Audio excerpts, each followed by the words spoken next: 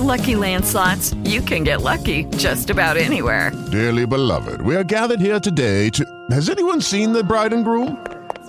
Sorry, we're here. We were getting lucky in the limo and we lost track of time. No, Lucky Land Casino, with cash prizes that add up quicker than a guest registry. In that case, I pronounce you lucky. Play for free at LuckyLandSlots.com. Daily bonuses are waiting. No purchase necessary. Void where prohibited by law. 18+. Terms and conditions apply. See website for details. Welcome to Create Your Bliss with Nika Annon. Today we have the wonderful opportunity of talking to Frank Hadley Murphy. Frank is a master of tea, which we probably won't talk about today, but we might, and an author. And he's currently working on a manuscript, and that's what invited him here today. So Frank, tell us what you do. Who are you? What do you do? Well, thank you, Nika, and thank you for having me here today. I live in Santa Fe, New Mexico, and I've been here for 40 years, and for 30 years I've been washing windows at private homes around Santa Fe. And the reason I've been washing windows for such a long time is because it's very quiet, and usually I'm by myself during the day. I work by myself, and if I want to, I can pray all day long while I'm washing windows, and sometimes, as is often the case, if no one's home, I can pray out loud. So it's I've done lots of different jobs in the past, and this is something that I very much enjoy doing because I created my own life around it, designed my own life around my work, and can take lots of chunks of time off during the year. That's wonderful. It is. I'm sure people love having you come and pray around their house. I've heard that. And let the light in. Let the light in, yes. Some people say it lets more light in the house, and it's nice to have people tell me that it lifts the energy in the house. Having clean windows, they can see better and lets more light in. I hope that it lets more light into their hearts as well, hearts and minds. I'm sure it does. Should I just continue on here? Yeah, continue. Tell us about this book. Well, this book is documenting numerous mystical experiences that I've had since I was a little boy. And I never knew exactly what they were at 6 years old.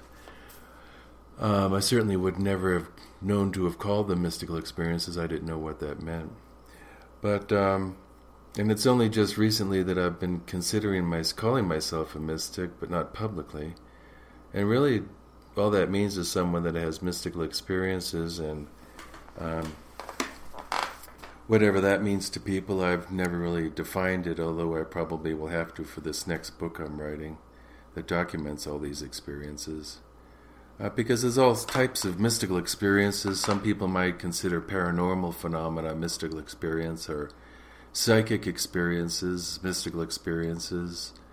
But there's so many different types of experiences, different categories of experiences that it's almost an open field as to how you define them. So is there a thematic thread through yours? Do you have an experiential definition of what your mysticism is?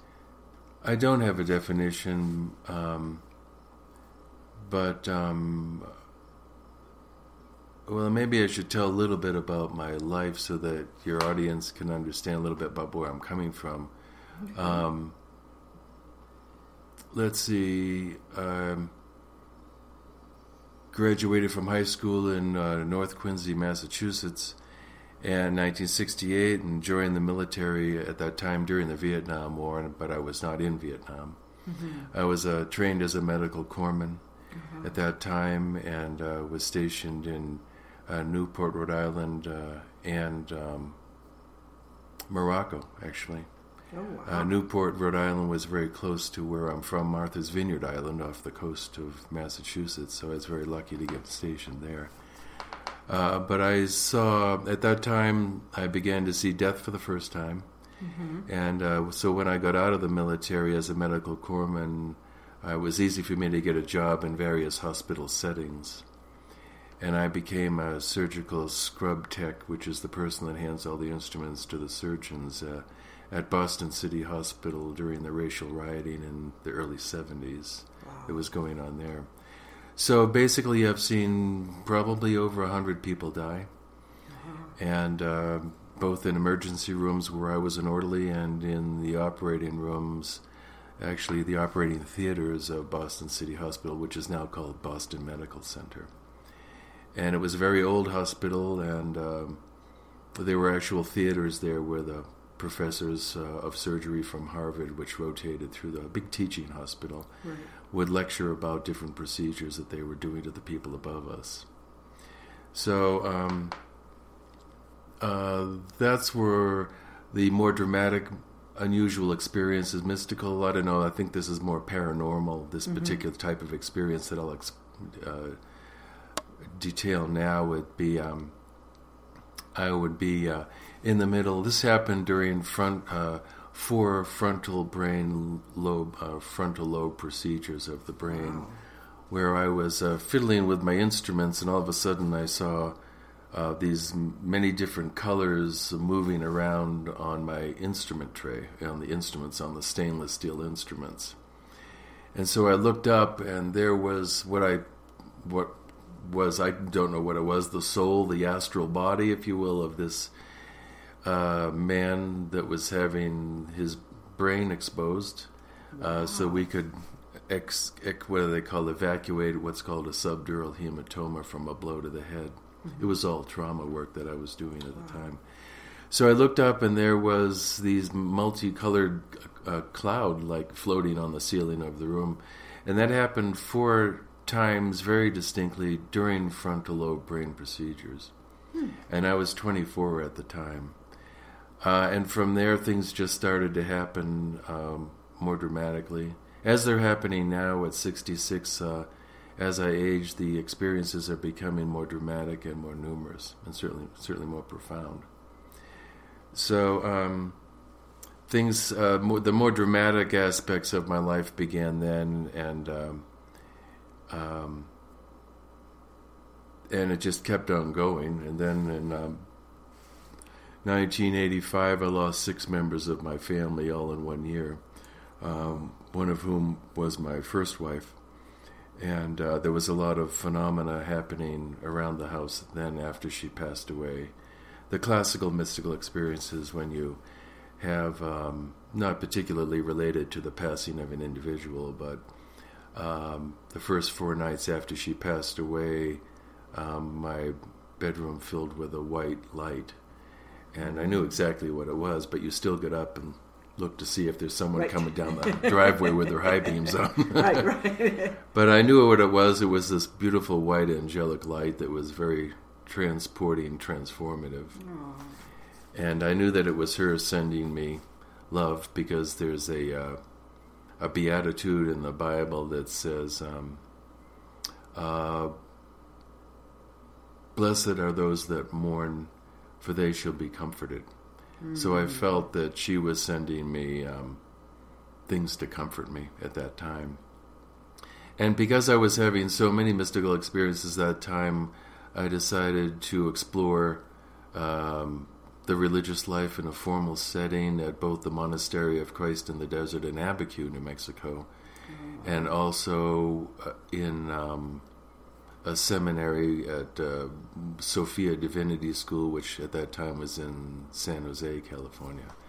I wasn't raised Catholic, but my first wife was sort of intrigued by Catholicism, even though she was Jewish, and we started to go there regularly. Mm-hmm. But I was more interested in the terrain of where this monastery is set, deep inside the Chama River Canyon. Beautiful. Yeah, in the Santa Fe National Forest. My father landscaped it. Pardon me? My father landscaped it. Oh, I remember you telling me something about that. Yeah. So I spent a lot of time there as it was being built. That's right, I remember you telling me. That's wonderful. It's place. Just extraordinary. You know, the road is at about 6,400 feet above sea level, and the cliffs rise to above over 8,000 feet. It's and multicolored clay cliffs that you would find in Utah are all there too. Yeah.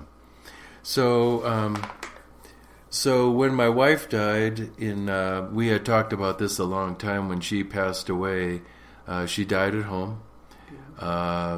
When she died, I prepared her body. Mm-hmm. I dug the grave in the backyard. She didn't want to be buried in a coffin.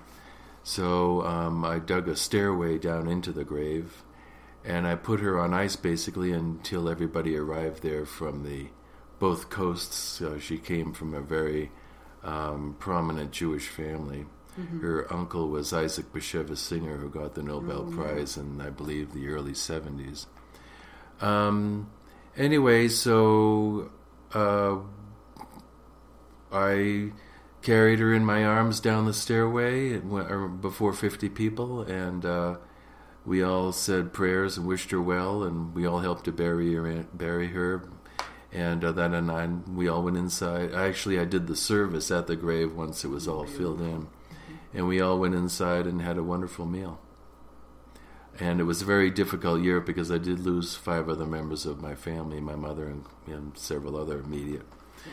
So it was an amazing year. What a lot of people don't understand about death is that the only way out of that profound loss is to go through it.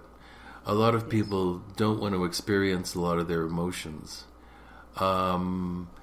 Especially in spiritual practices, they'll come up. And I'm particularly have proclivities toward, I'll call it spiritual athleticism, which I'm attracted to intense spiritual practices. Like right now I'm doing a series of 12 fasting vision quests in both Death Valley in March and in Canyon de Chelly in the fall. Wow. And these have been the most productive spiritual practices I've ever done. So, but you start off trying to do some of these practices without a teacher, and you can get into trouble. For example, when I was 23 or something, I was working at Boston City Hospital at the time, mm-hmm. and I was practicing with moving energy chi through my body, and I basically overheated my reproductive system, if you will, and overheated myself, and I became sterile. Oh, wow. And so I still have use of my reproductive system, but I just cannot have children, so my second wife and I adopted several children. Anyway, so as I'm getting older, again, these experiences are getting more dramatic, and I think the most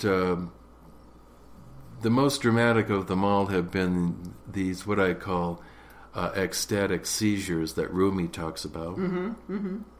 where you're totally consumed with love, and I it's not cosmic or universal, although it helped me to explain it in those terms.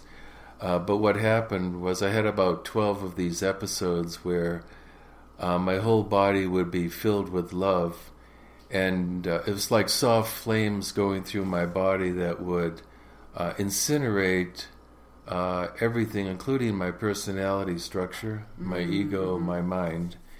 But the most amazing things was I could feel this love actually burning my synapses in my brain like the fuse on a dynamite stick.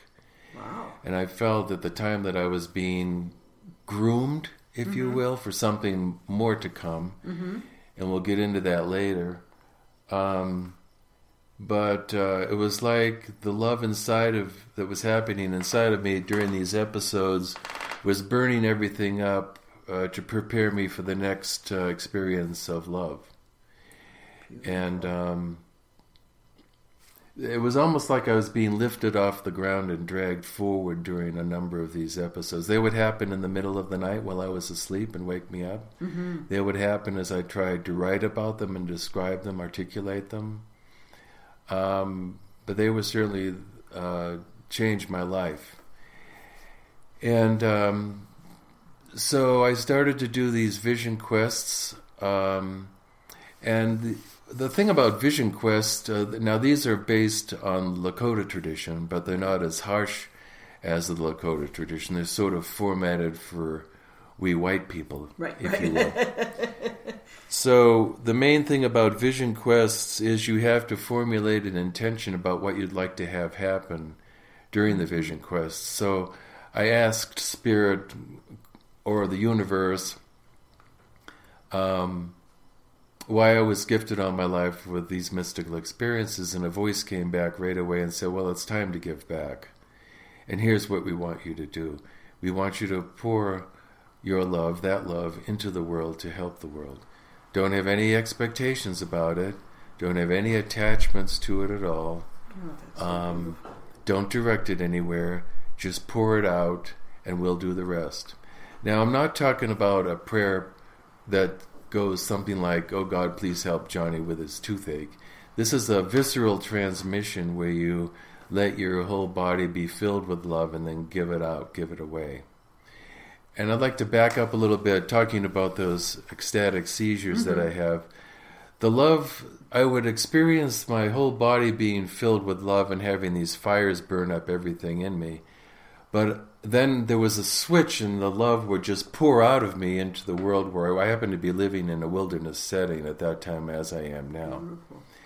But then the love would just pour out of me, and it's really interesting because my heart had nothing to do with this experience of love. The love that was pouring out of me was pouring out of every cell in my body. Every cell in my body was being modified or changed by this love. And so it's easy to have intellectual ideas about mystical experiences. It's easy to explain it with words, but you have to understand that a lot of people have fanciful notions about mysticism, spirituality, enlightenment experiences.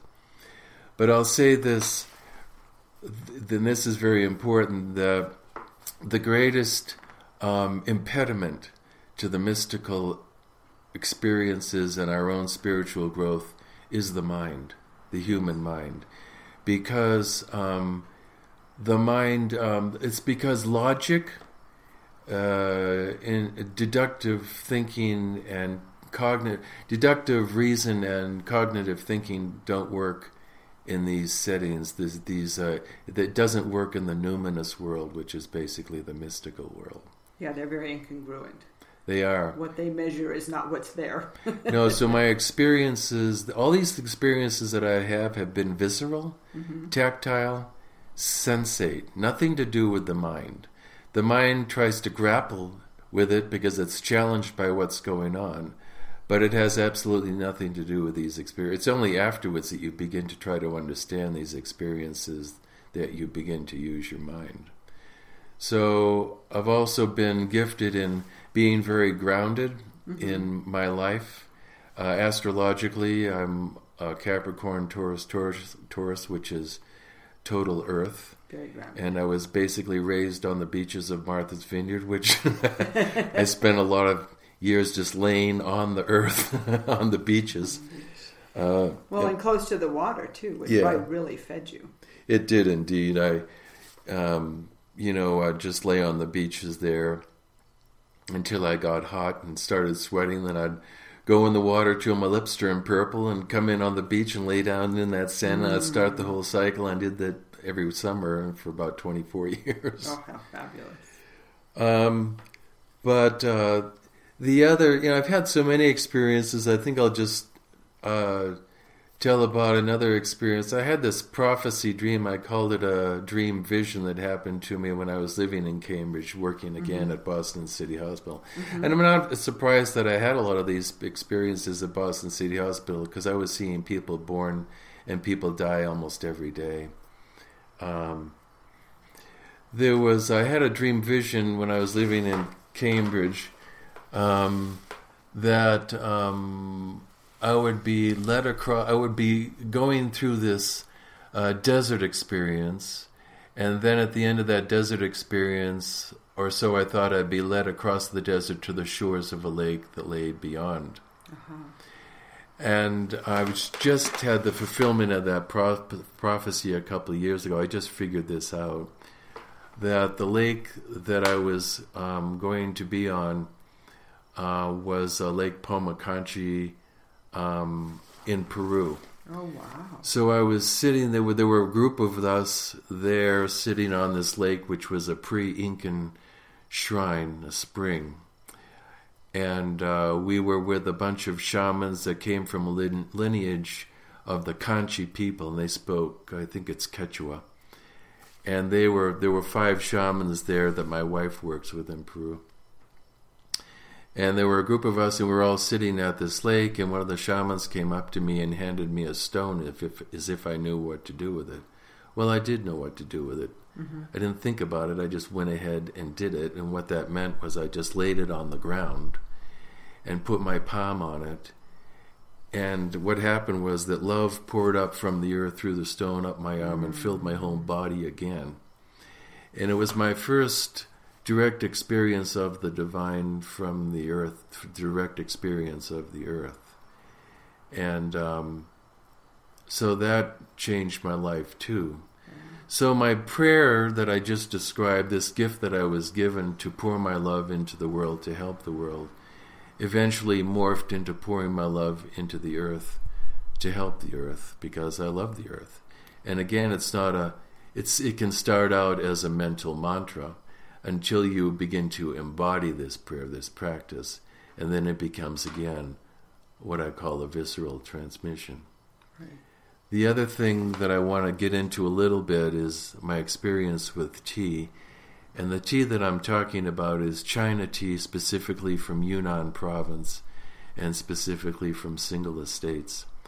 I had both formal training and apprenticeships both in the United States, in San Francisco's Chinatown, and in China at the Tea Research Institute in Hangzhou, China, which is like Green Tea Central. Oh, wow. It's where the People's National Tea Museum is, in this prestigious Tea Research Institute. And the thing that got me interested in tea was comparable to the experience that I just described as having my first experience of the divine through the earth, this experience of love. My first experience of tea came in December 31st, 1993. It's one of those types of experiences that I'm describing that you always remember when it is, and you remember exactly what happened to your body, how your body transformed in an instant as a result of one of these experiences. A friend of mine had given me a tea called pu'er. That's the Chinese translation, the pronunciation. The more Americans pronounce it as pu'er. So I had this, a friend of mine gave me this tea, and I found myself home alone one day. The kids were at school, and my wife at that time was out doing something. I had a moment of silence, so I decided to try this tea.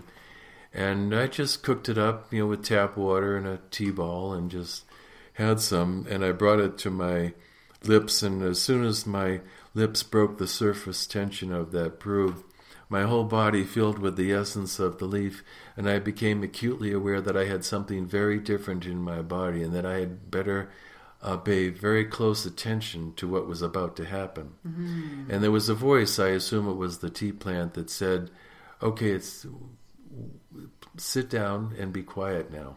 So I sat down at the kitchen table and began to have all these opening sensations in my tummy, where the tea kind of pooled as a hot fluid.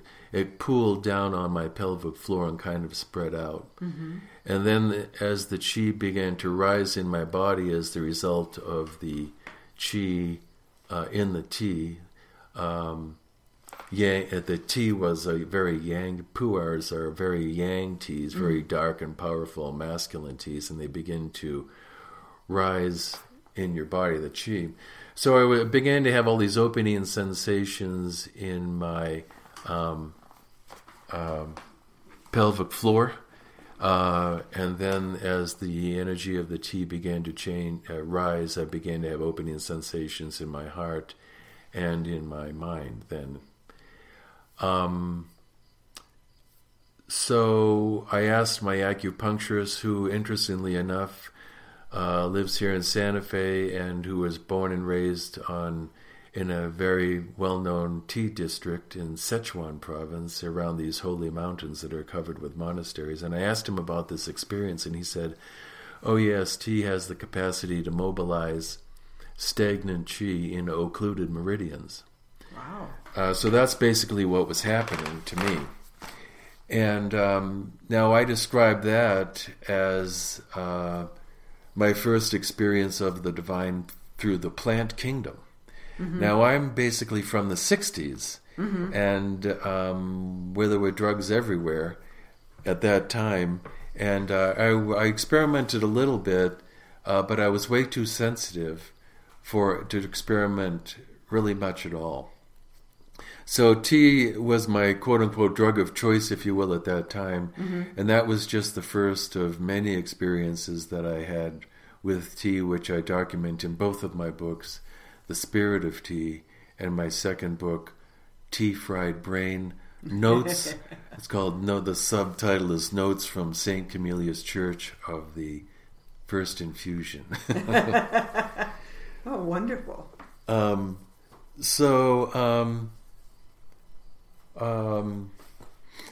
It's just, I've been very blessed and very gifted all my life with all these experiences. And so as I began to look at all these experiences from my next book, which is called A Mystical Life, I know that I'll have to define my terms eventually. And it's been very challenging to try to do that. Well, I have a question, because I hear that there's a deep eclecticism mm-hmm. in where you're willing to receive these messages and where you're willing to receive spirit or the divine or the... Well, that's wonderfully put, Nika. How do you mean eclectic? I know that what you mean by eclecticism, but an eclectic spaces inside myself where I'm receptive to receive it. Where you're open to the message without judging the form that it comes in. So that you're not saying, oh, I was brought up in this tradition and therefore I don't understand this. Mm-hmm. So I experience it, therefore I am it, I feel it, I participate, I give from it. How do I share it? Well, that's wonderful, Nika. I'd never really thought of it in those ways. Okay. Well, I loved you putting it that way, because my traditional or formal religious and spiritual background has indeed been eclectic. But I also like what you say about the multiple points of receipt, if you will, the multiple points in my constitution that allow me to receive these particular types of information, if you will.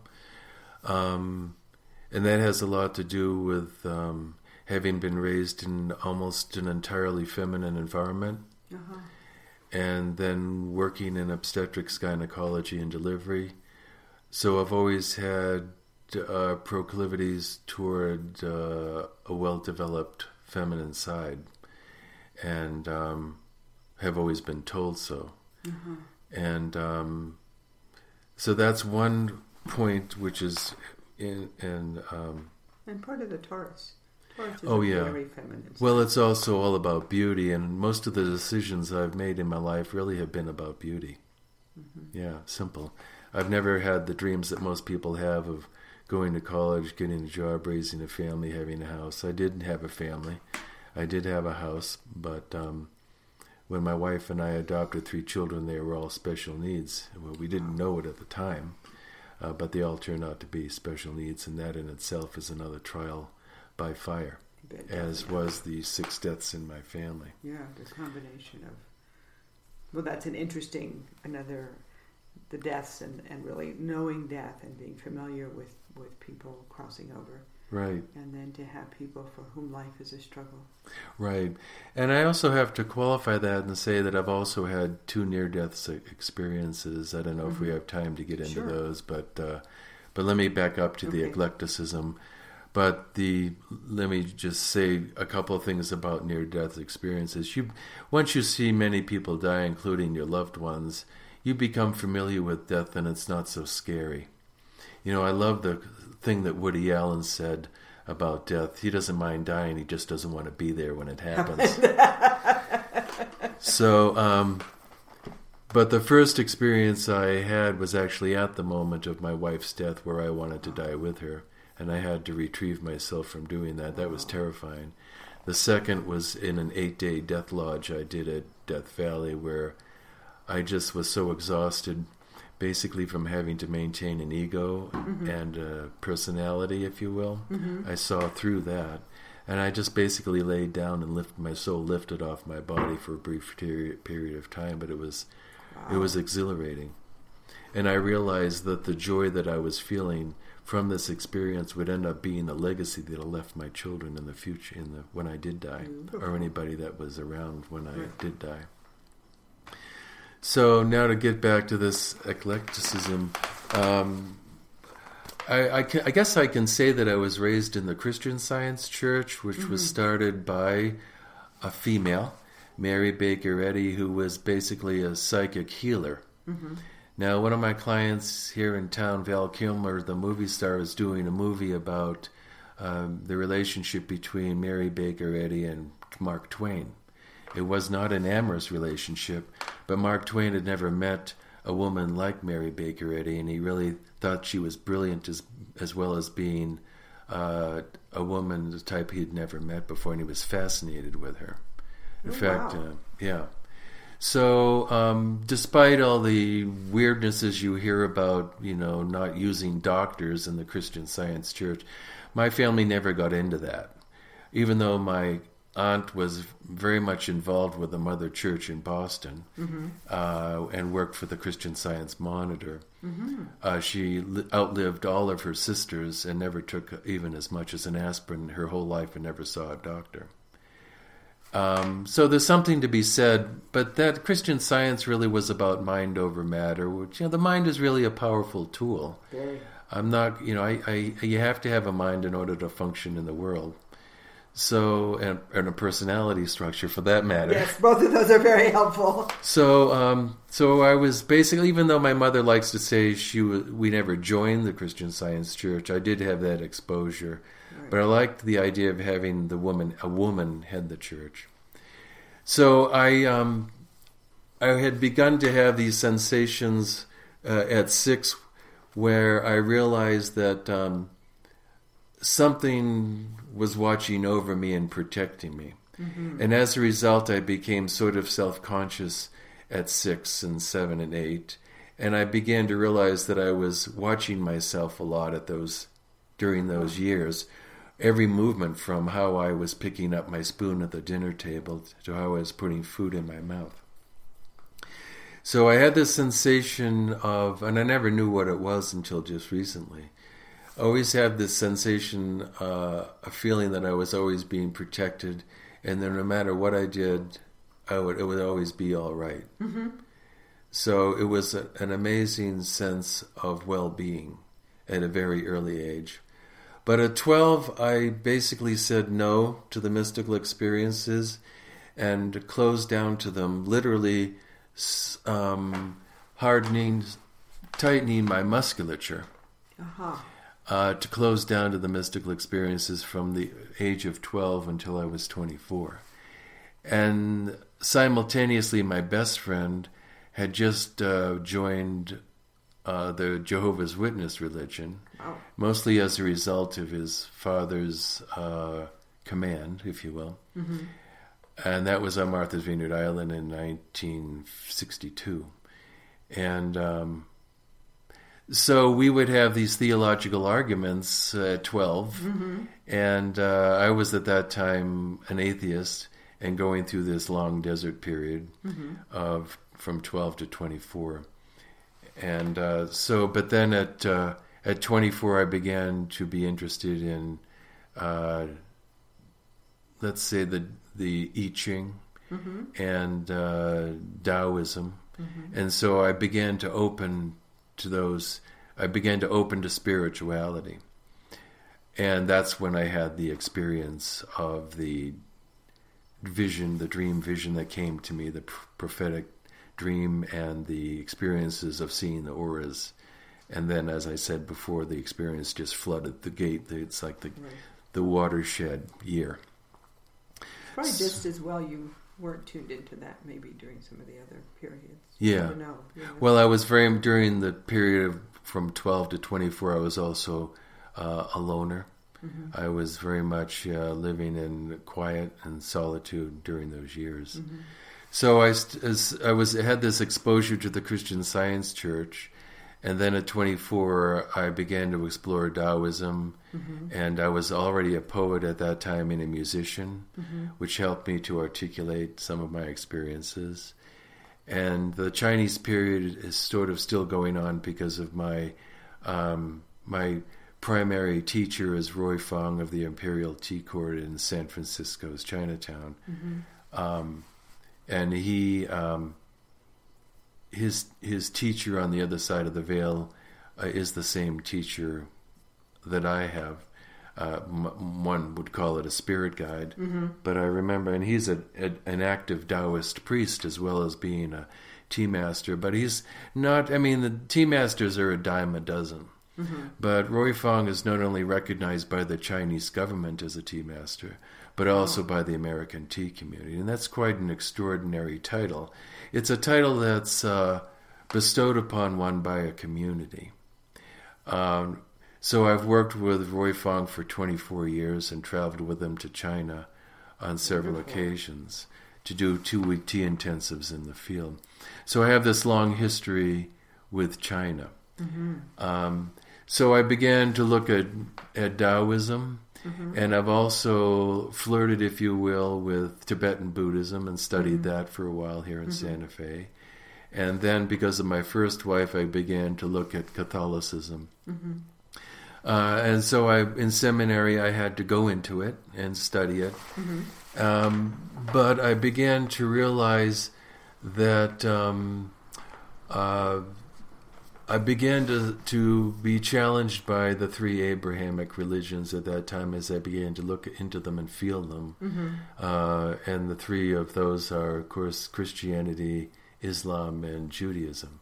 I got sort of an alternative Jewish education marrying into such a prestigious Jewish family as mm-hmm. Isaac Bashevis Singer family, of whom my wife was a niece.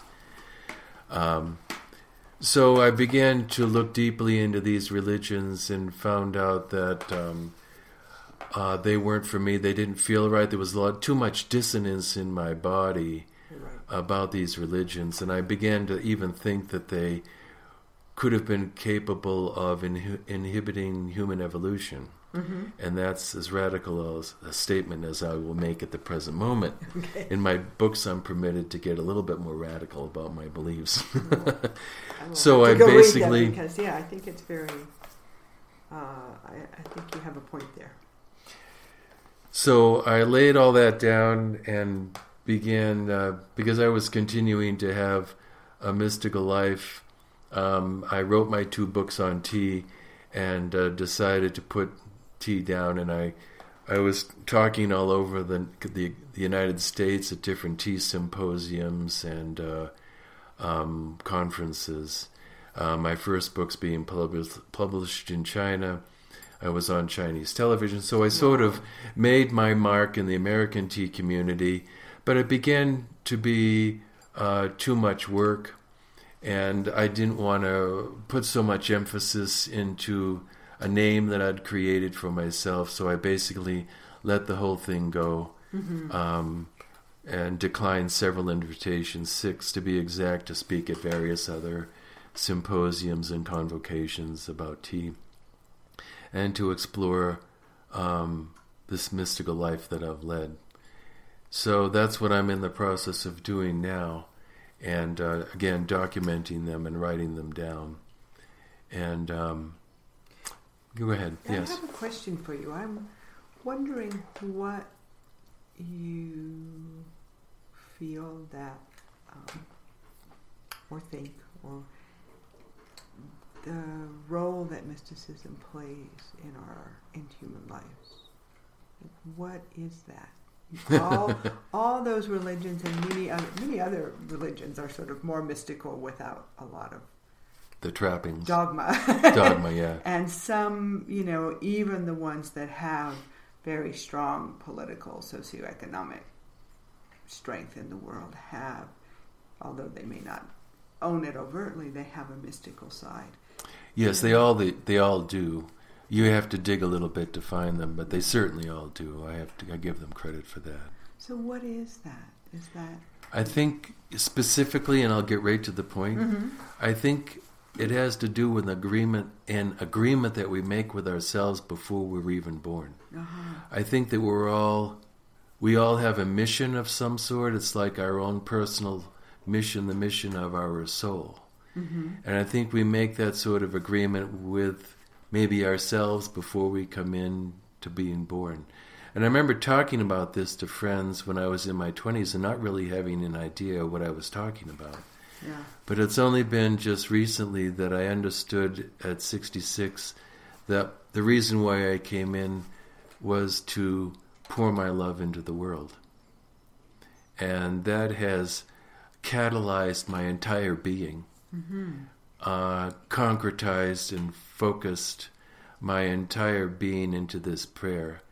And it has changed my life because the prayer is so powerful that this practice, I should say, I don't want to mislead people by using the word prayer. The practice is, any practice of this magnitude and power is it changes your physiology in order to accommodate it.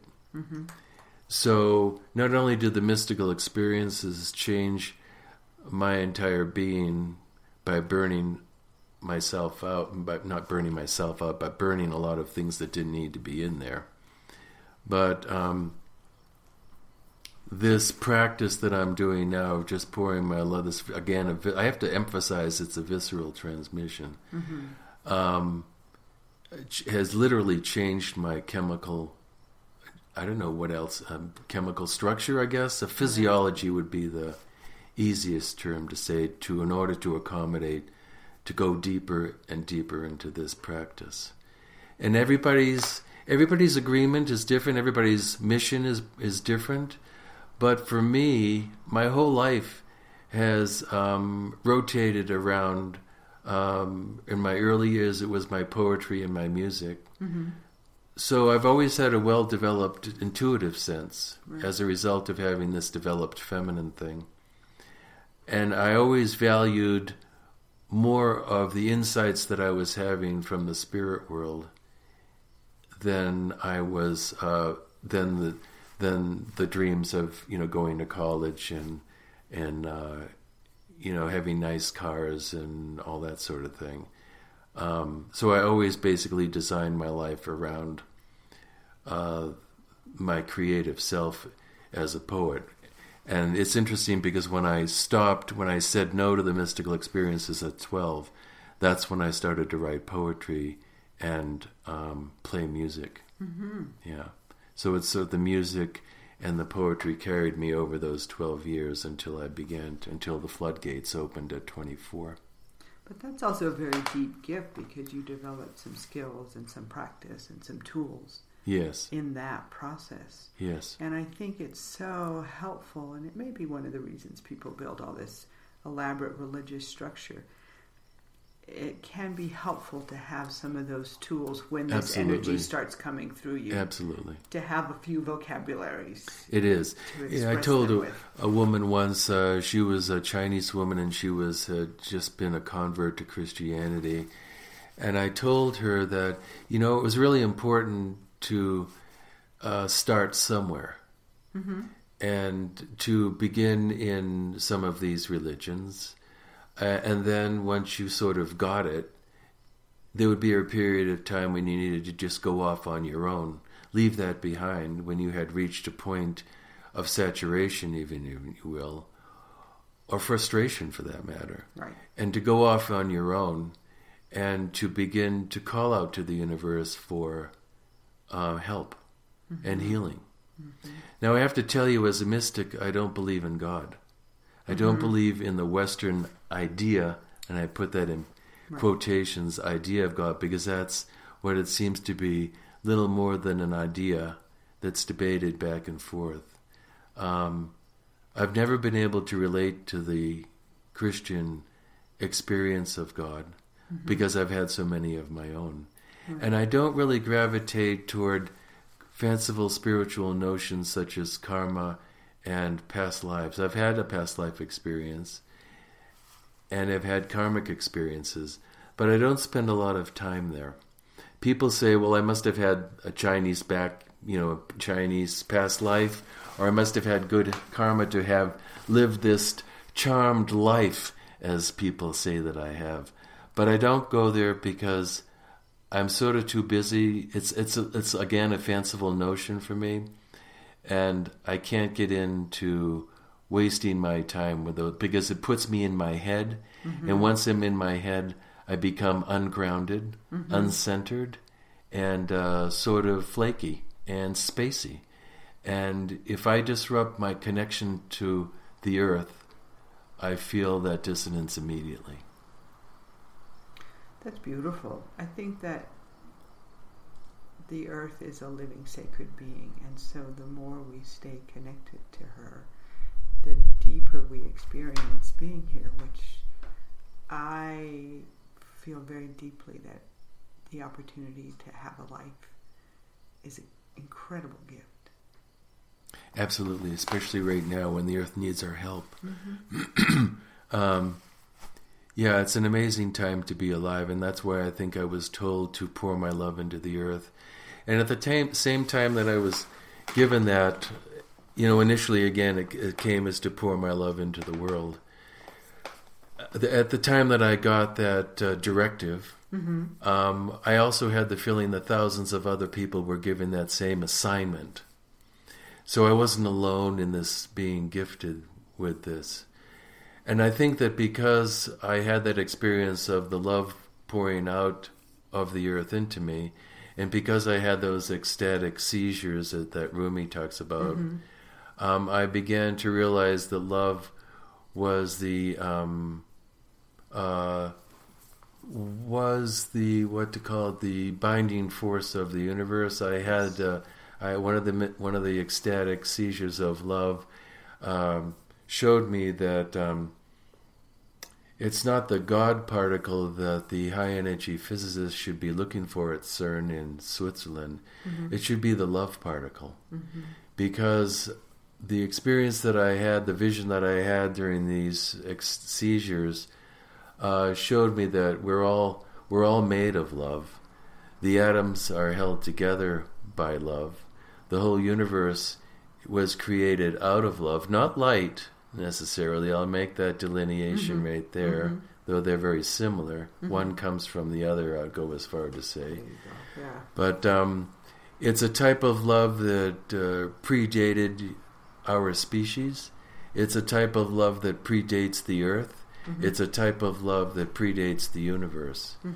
So I would be willing to tell the scientists. I was going to be a particle physicist when I was in high school. And so I sort of know a little bit about what they're doing. I keep up with particle physics. But I think instead of going after this Higgs boson particle called the God particle, which sounds very nice and very charming and evocative and alluring, I think it would be more important to go find the love particle, because I think that love is this what's called the unified field theory. They're always talking about the unified field theory of bringing all these energies together, the strong force, the weak force, electromagnetism, gravitation, and so forth, together under one heading. And I think that heading would be love. It sounds a little fanciful, talking about fanciful things, but my experience in my body of love in such profound proportions tells me that that's somewhat accurate. Yeah, I agree with you. That there is a sense that it is the connective, generative force or essence or whatever, because I don't think it has to be an either or. I remember listening to a show on PBS once talking about string theory and when all that was first coming out. And string theory? String. Oh, the string theory stuff. Theory. Oh, yes. And the guy said, well, this is, and started talking about multiverses, and he said, but we can't go there because we're a monotheistic culture. And I thought, well, that's an interesting thing to have in a science show. Well, maybe he was monotheistic. Yeah, it was a very interesting, overt statement. Because it had been one of my arguments with, if you're truly practicing inquiry, you leave the preconceptions aside. Of course.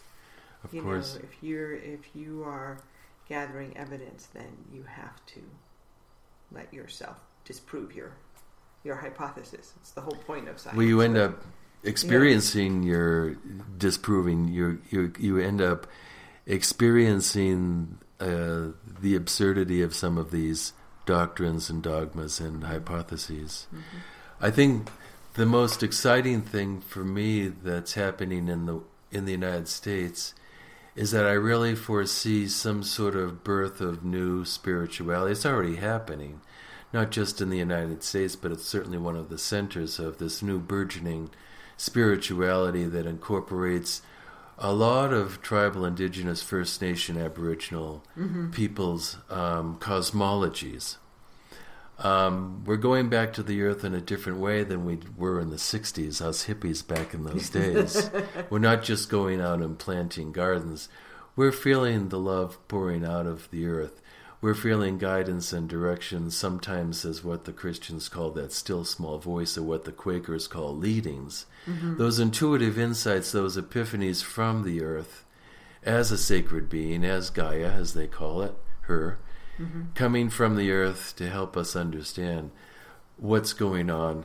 But she certainly does need our help right now. And again, I feel this very exciting birth of something, I hesitate to call it a new religion, but it's some sort of understanding of spirituality that we can all experience and all have wonderful times sharing those experiences of what's happening to us all. Because the veil is getting thinner between us and the spirit world. It's been, I've experienced that, witnessed it. Certainly millions of other people have as well. Where the spirit world is becoming more available to us. Mystical experiences are becoming more available to us because of this veil getting thinner. For what reason? Probably because the earth is making it. Maybe the whole cosmology, the universe. I don't know who or what, but it's definitely getting thinner, and it provides access for more information for us to heal ourselves, to soften our hearts, to heal ourselves and to other people's. And I really am excited about what's going on the planet because of everything. So many things are available to us now. If we, and here's probably the punchline of my whole talk here, if we just sit down and be quiet and make a receptive vessel.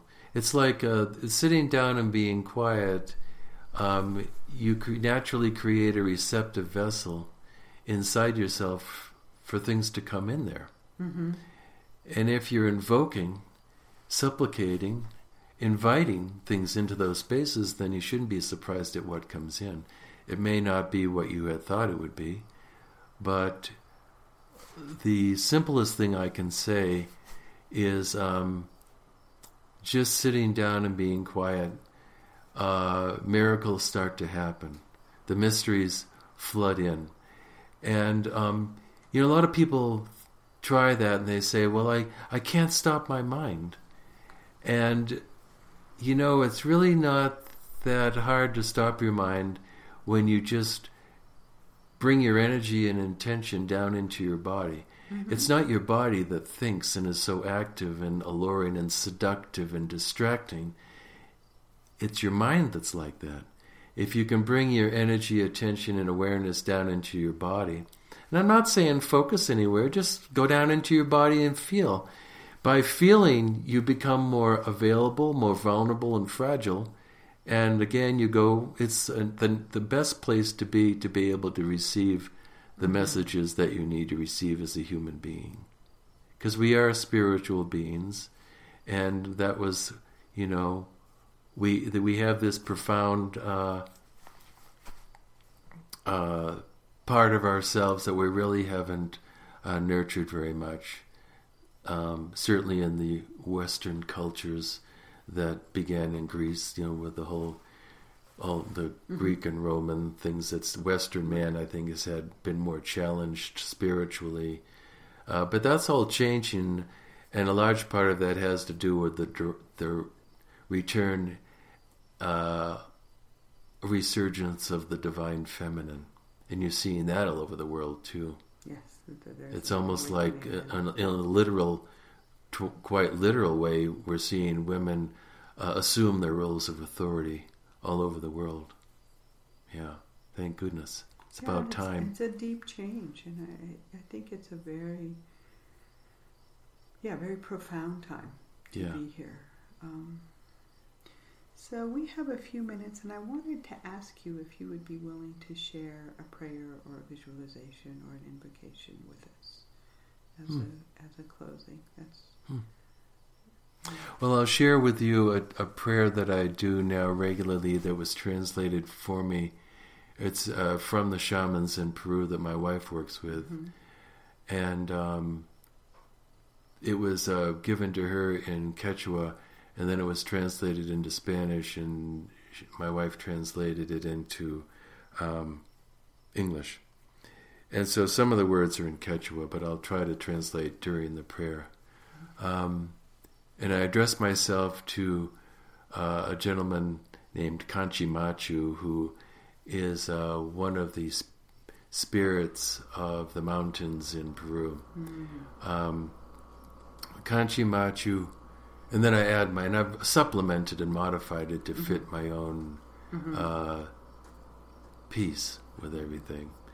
Kanchimachu, Creator, Father Lightning, Spirit that moves through all things, you who have put me here to walk this sacred earth, guide my comings and my goings. Give me your light and give me your power. With your light and your guidance, miracles will be in my favor. The spirits and the natural world will listen to me and obey me. My body and my energy will be fortified, so that I may continue to pour my love out into the world. Pour my love out into the world. Pour my love out into the world to help the world, because I love the world. Aho.